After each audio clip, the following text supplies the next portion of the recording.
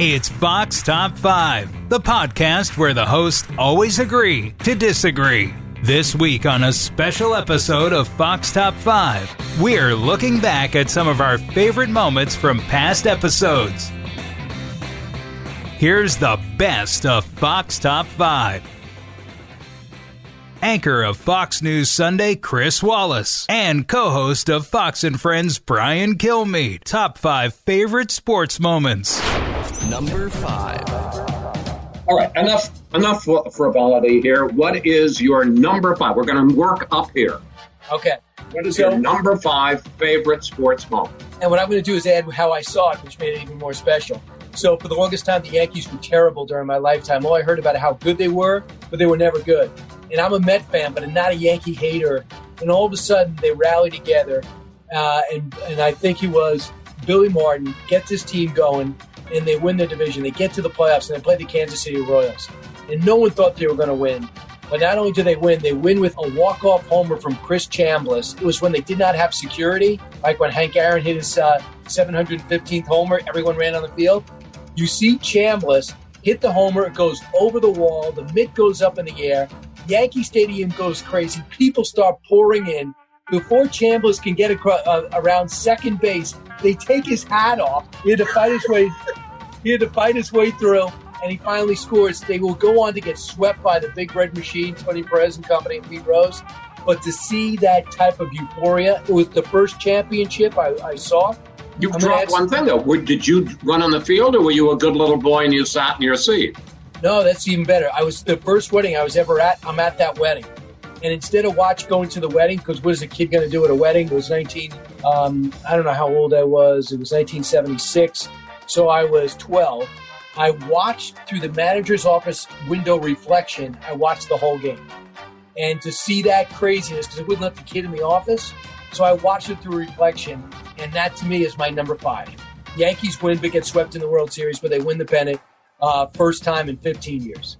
So, my number 5, are you going to give me time to actually say mine? Yeah. The others, I will say, I picked iconic moments because they were my favorites. But I do think that you have to have one that has personal meaning to you. And to me, it is Super Bowl 17. The Redskins, I had moved to Washington. I'm there with my 7-year-old son, Peter. It must have been, 82, 83. And the Redskins were playing the Miami Dolphins. They're behind. And in the fourth quarter, they're coming from behind. And John Riggins runs a sweep to the left, is caught by the cornerback who grabs him. Riggins breaks away, runs 43 yards for the touchdown in Super Bowl 17, and Peter and I were in our basement, and we're both holding each other and hugging and saying, we won the Super Bowl, we won the Super Bowl. So that is my one personal favorite sports moment. Now, put it in perspective, how long had it been since you won the Super Bowl? Who was the coach? Was George Allen? No, it was Joe Gibbs. Was it Joe Gibbs? Okay. And it's been a while since they had won, right? They had never won a Super Bowl. That was your first Super Bowl. Yes, it was very, very exciting. All right, I think we need to move this along. Fox News contributor and host of Crimes That Changed America on Fox Nation, Emily Compagno, and host of Fox Nation Outdoors and the Proud American podcast, Johnny Joey Jones. Top 5 favorite pieces of advice. Number 4. So my next piece of advice, I think, is something that we all need to understand. I live in the town where they make Marvel movies, and they have this saying here in Fayetteville, Georgia, called suspend your disbelief. But my piece of advice to people, especially those in industries that they make movies about, is don't sharpshoot movies. Like, the best example of this I have is I was at a Marine Corps base in the early 2000s watching the movie Wolverine. And this man who has metal coming out of his hands that can't die or get older rides a Harley Davidson, jumps off the Harley Davidson, slices through a helicopter, and lands back on an up-armored Humvee that's chasing him. And this Marine in front of me goes, "That's bullcrap. A Humvee can't go that fast." And I'm like, dude, That's where they lost you. That's the moment that you got lost. And so just, this is kind of funny because it's about movies, but it's also in life. Like, have the opportunity to use your imagination and don't take everything so seriously, and maybe apply that back to Twitter every now and then too. I love that piece of advice, Joey. And I have to say that my favorite superhero comic is X-Men, and my favorite character is Wolverine. So I'm so happy that you brought him up because I love him from that character. Okay, so mine is sort of similar in a lighthearted quality, and it's my number one piece of advice for being an NFL cheerleader. And if you know that I was a cheerleader for the Oakland Raiders while I was an attorney also, and as I always say, being a cheerleader is way harder than being an attorney. And I was thinking about this in my preparation for today of like really what is my number one piece of advice, because honestly, I learned volumes from being in that role, so much. And I think the number one thing though is that you are always on. And similar to your piece of advice just now, mine can translate into all walks of life. And I feel like all of my anecdotes are like painting me in this horrible light. You guys think I'm the worst driver ever. But one day we were on very strict schedules. We had a very strict disciplinary regimen, and we were fined if we were late, and probably similar to the Marine Corps, if you're on time, you're late. So I was headed toward an event and was late because Bay Area traffic, or I shouldn't say I was late. I was like fearing being late. So I was driving like a maniac, and in my uniform traveling jumpsuit or whatever, and passed a car that was like driving super slow in the fast lane, and I'm like so annoyed, and I look over, and in that car were a bunch of fans headed to that event, and I could tell because of the uniforms that they were wearing because it involves kids and stuff, and I was like horrified. They didn't see me, but I like quickly got in line, and I was like, gosh, those little moments, you think you're the person you're standing with in the elevator is a stranger, or you think when you're driving someone doesn't notice, but it was an application that you really are all the time on. And you mentioned Twitter. That's a simple way of always remembering that what you do is published. What you put out there is permanent, quote unquote, in the internet realm. It's always discoverable, but so too is our behavior. And even if we think we're alone, it's just helpful to always know that you're on and you're always representing something larger than yourself. And another quick anecdote too that I remember, because I have so many that involve driving because, again, California, but I got into a small accident also on my way to an event. So I was standing on, picture a multi-lane freeway where everyone converges to get to the toll booth to cross the bridge, standing in the middle of that, like in the triangle in the middle, in my uniform, again, traveling tracksuit, with people like shouting out the window, like, yo, can I get a calendar? And like, go Raiders! And like, it was awesome, but it was mortifying at the same time. But, wearing a uniform is an easy way of recognition, but I think it's better to just apply it to life, and that 24 hours a day, we are on. No, I think you're absolutely right. And I love that. Number one, I don't know how you can be a cheerleader. That requires like gymnastics and smiles and personality, and it's like the full package to go out there and do it. So I have a lot of respect for it. I used to live with a professional cheerleader in the house, and she was very impressive because she kind of was, Clark Kent by day and Superman at night. It's like, it was just crazy. She had two careers at once. And it's what you're saying. You're a lawyer and a cheerleader, but the idea that you're representing an organization, not only just the brand on your chest, but now you're with your face and voice and everything you say and do, make sure that's an organization that you want to be a part of. And two, if you do number one, I think number two gets a lot easier, is just simply do it right, do it with respect. Totally. And I think it helps serve if you to always strive for the truly best that you can be, if you are representing something that you believe in, like you want to make them proud, whether it's your last name and that is an honor that you want to live up to for your parents, to something larger, like working for an organization, whatever it is. I think if you have an association with something just larger than yourself or your faith, like any way that you want to slice it, it always inspires us to be really the best that we can be. The countdown continues after this. Host of Sincerely Kat on Fox Nation and co-host of the Tyrus and Timpf podcast, Kat Timpf, and stand-up comedian Joe Mackey. Top 5 things we're nostalgic for. Number 3. All right. Well, what's your number 3? I missed. I know this is a darker one. I missed Democracy. Yeah. I remember when this started, and they're like, "Oh, they're gonna ban you being able to go into the city, or they're gonna tell you can't open your church or your business." And I'm like, they can't really do that by fiat. You can't just conjure laws and penalties. Because you're in the executive branch of a city, state, or federal government, and it just seemed like all that went out the window. And it's frustrating because often it seems arbitrary or political when it absolutely is. It's super arbitrary.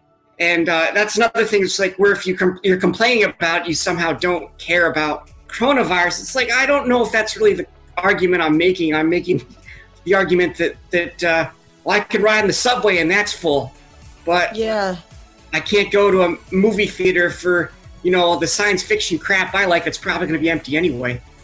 True. I would never be there, Joe. I'd say my number 3 would be probably hair and makeup at work. I have, to do my own makeup, and Cam does my hair. Mm-hmm. And the makeup, I'm not a makeup artiste. I struggle with it. So it's like every time I have anything on camera, there's like another hour of my day that I'll never get back. When in the past, I'd have my laptop out while I was getting the hair and makeup done. I could get some other things done.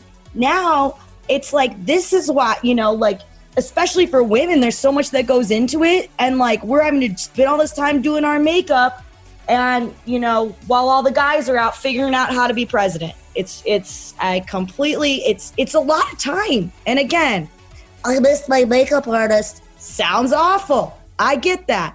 But I'm nostalgic for a time when I don't need to carve out an hour to an hour and a half in case there's an eyelash disaster where I get the glue all over my face every time I go to work.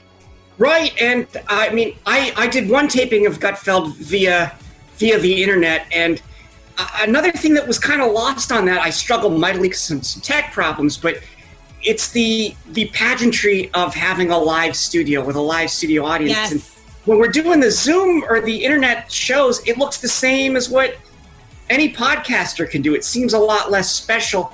And I think that even if the viewership is good, there's still something missing from it, where you look at the Tonight Show, where it just looks like something anybody could do.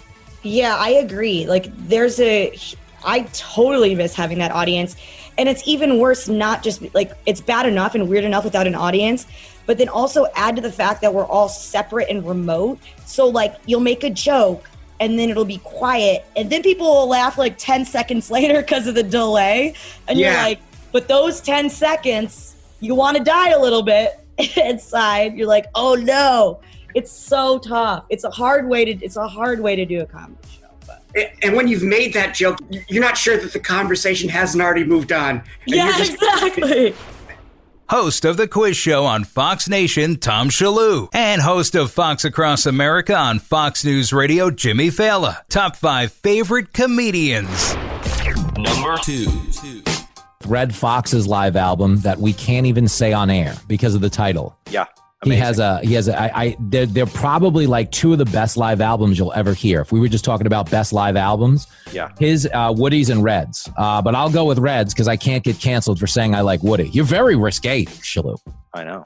That's the way it is. I mean, I gotta call him as I see him, balls and strikes. No, I know. It's my number 2. That's your number 2? Yes. Redd Foxx. Yeah. Redd Foxx. Let me ask you, did he do, because I'm not as familiar with his stand-up act, again, a lot of the 4-letter words in his act. Did he do the, I'm coming to get you, was that the bits from the show? Did he do them in his stand-up act? No, he didn't do like, I'm having a heart attack. There wasn't a lot of Sanford and Son. Right. He's very much like a Pryor or a Chris Rock. Yeah. But Redd Foxx as a comic is like, do you remember the rapper from the Wu-Tang Clan, Old Dirty Bastard? Yes. Okay. I mean, I know that Shalhoub family listens to him every night before dinner, so I thought it'd be it's just, or Sunday mornings, Yeah, it's a good Sunday morning. But Red Fox is very much like the ODB of comedy, where he was all over the map, very scatological, filthy, but he had a transformative energy. You know how some guys can get on stage, Shalou, and it's not that their act is particularly strong or that they're great writers, but they have like this will that they like will it on the room that we're going to have an incredible time. Yep. Red Fox was really good at selling fun. A lot like Rodney D, where you just saw them on site and you felt like laughing. You get the party started, as they say. And he's probably the reason for the 2-drink minimum, because he was probably having like 30. Yeah, exactly. And they were just like, come on, if you want, you got to keep up with Red here, folks. All right, here we go. Number 2 for me, David Brenner. David Brenner. Again, I hope there's, the young people, these are some names for you to look up, because he was the first time I ever saw very simple observational comedy where he would just talk about the normal things. Like, why do we do this? Why do we do that? Of course, later on, everyone knows Jerry Seinfeld. David Brenner, he always thought Seinfeld was doing him. Do you think that's the case? Well, a lot of people felt that way because David Brenner was around first. And he even did like a lot of political commentary, a lot of social political commentary.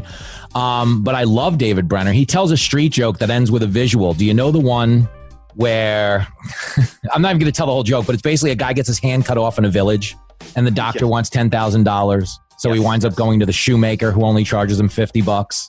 It does sound like a playground joke, doesn't it? Yeah. And then he runs into the doctor afterwards and he's like, hey, I got my hand sewn back on for $50, so screw you. And he gives the guy the finger, but he does it in a way that the hand clearly goes flying off. Yes. That was like his closer for a while. I like David Brenner. No, that's another great one. Country music star and host of The Pursuit on Fox Nation, John Rich. Top 5 favorite albums. Number 1.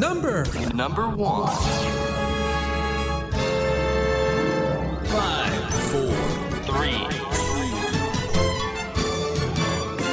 Number 1. All right, so my number 1 pick for probably my favorite record to listen to top to bottom. Matter of fact, I listened to it 2 days ago when I was mowing grass. I was sitting on the lawnmower, going around in circles and had this thing just blasting. And you wouldn't think a dude in a cowboy hat that makes country music for a living would pick this record. But I'm going to explain this to you and it'll make a little more sense. So the number 1 record for me has got to be AC/DC's Back in Black. How do you beat that record? I mean, if you're in a bad mood, you're upset about anything, or you just want to get some energy, you put in Back in Black and you hear those riffs. Back, da-da-da, da-da-da. I mean, what makes a crowd jump faster and taller and louder than hearing AC/DC Back in Black coming through the radio? And so absorbing everything from AC/DC to George Strait to Johnny Cash to the Eagles, Tom Petty, all these records I've listed. If you think about big and rich music for a minute, think about Save a Horse, Ride a Cowboy. Put that melody in your head. Da-da, da-da, da-da, da. Does that not sound like an AC/DC track? A little bit. It's like AC/DC with banjos and fiddles. And actually, that's how I describe that song to people when they ask me, describe Save a Horse, Ride a Cowboy. I go, hell, it's AC/DC with banjos and fiddles. And they always laugh and go, you know what, you're right.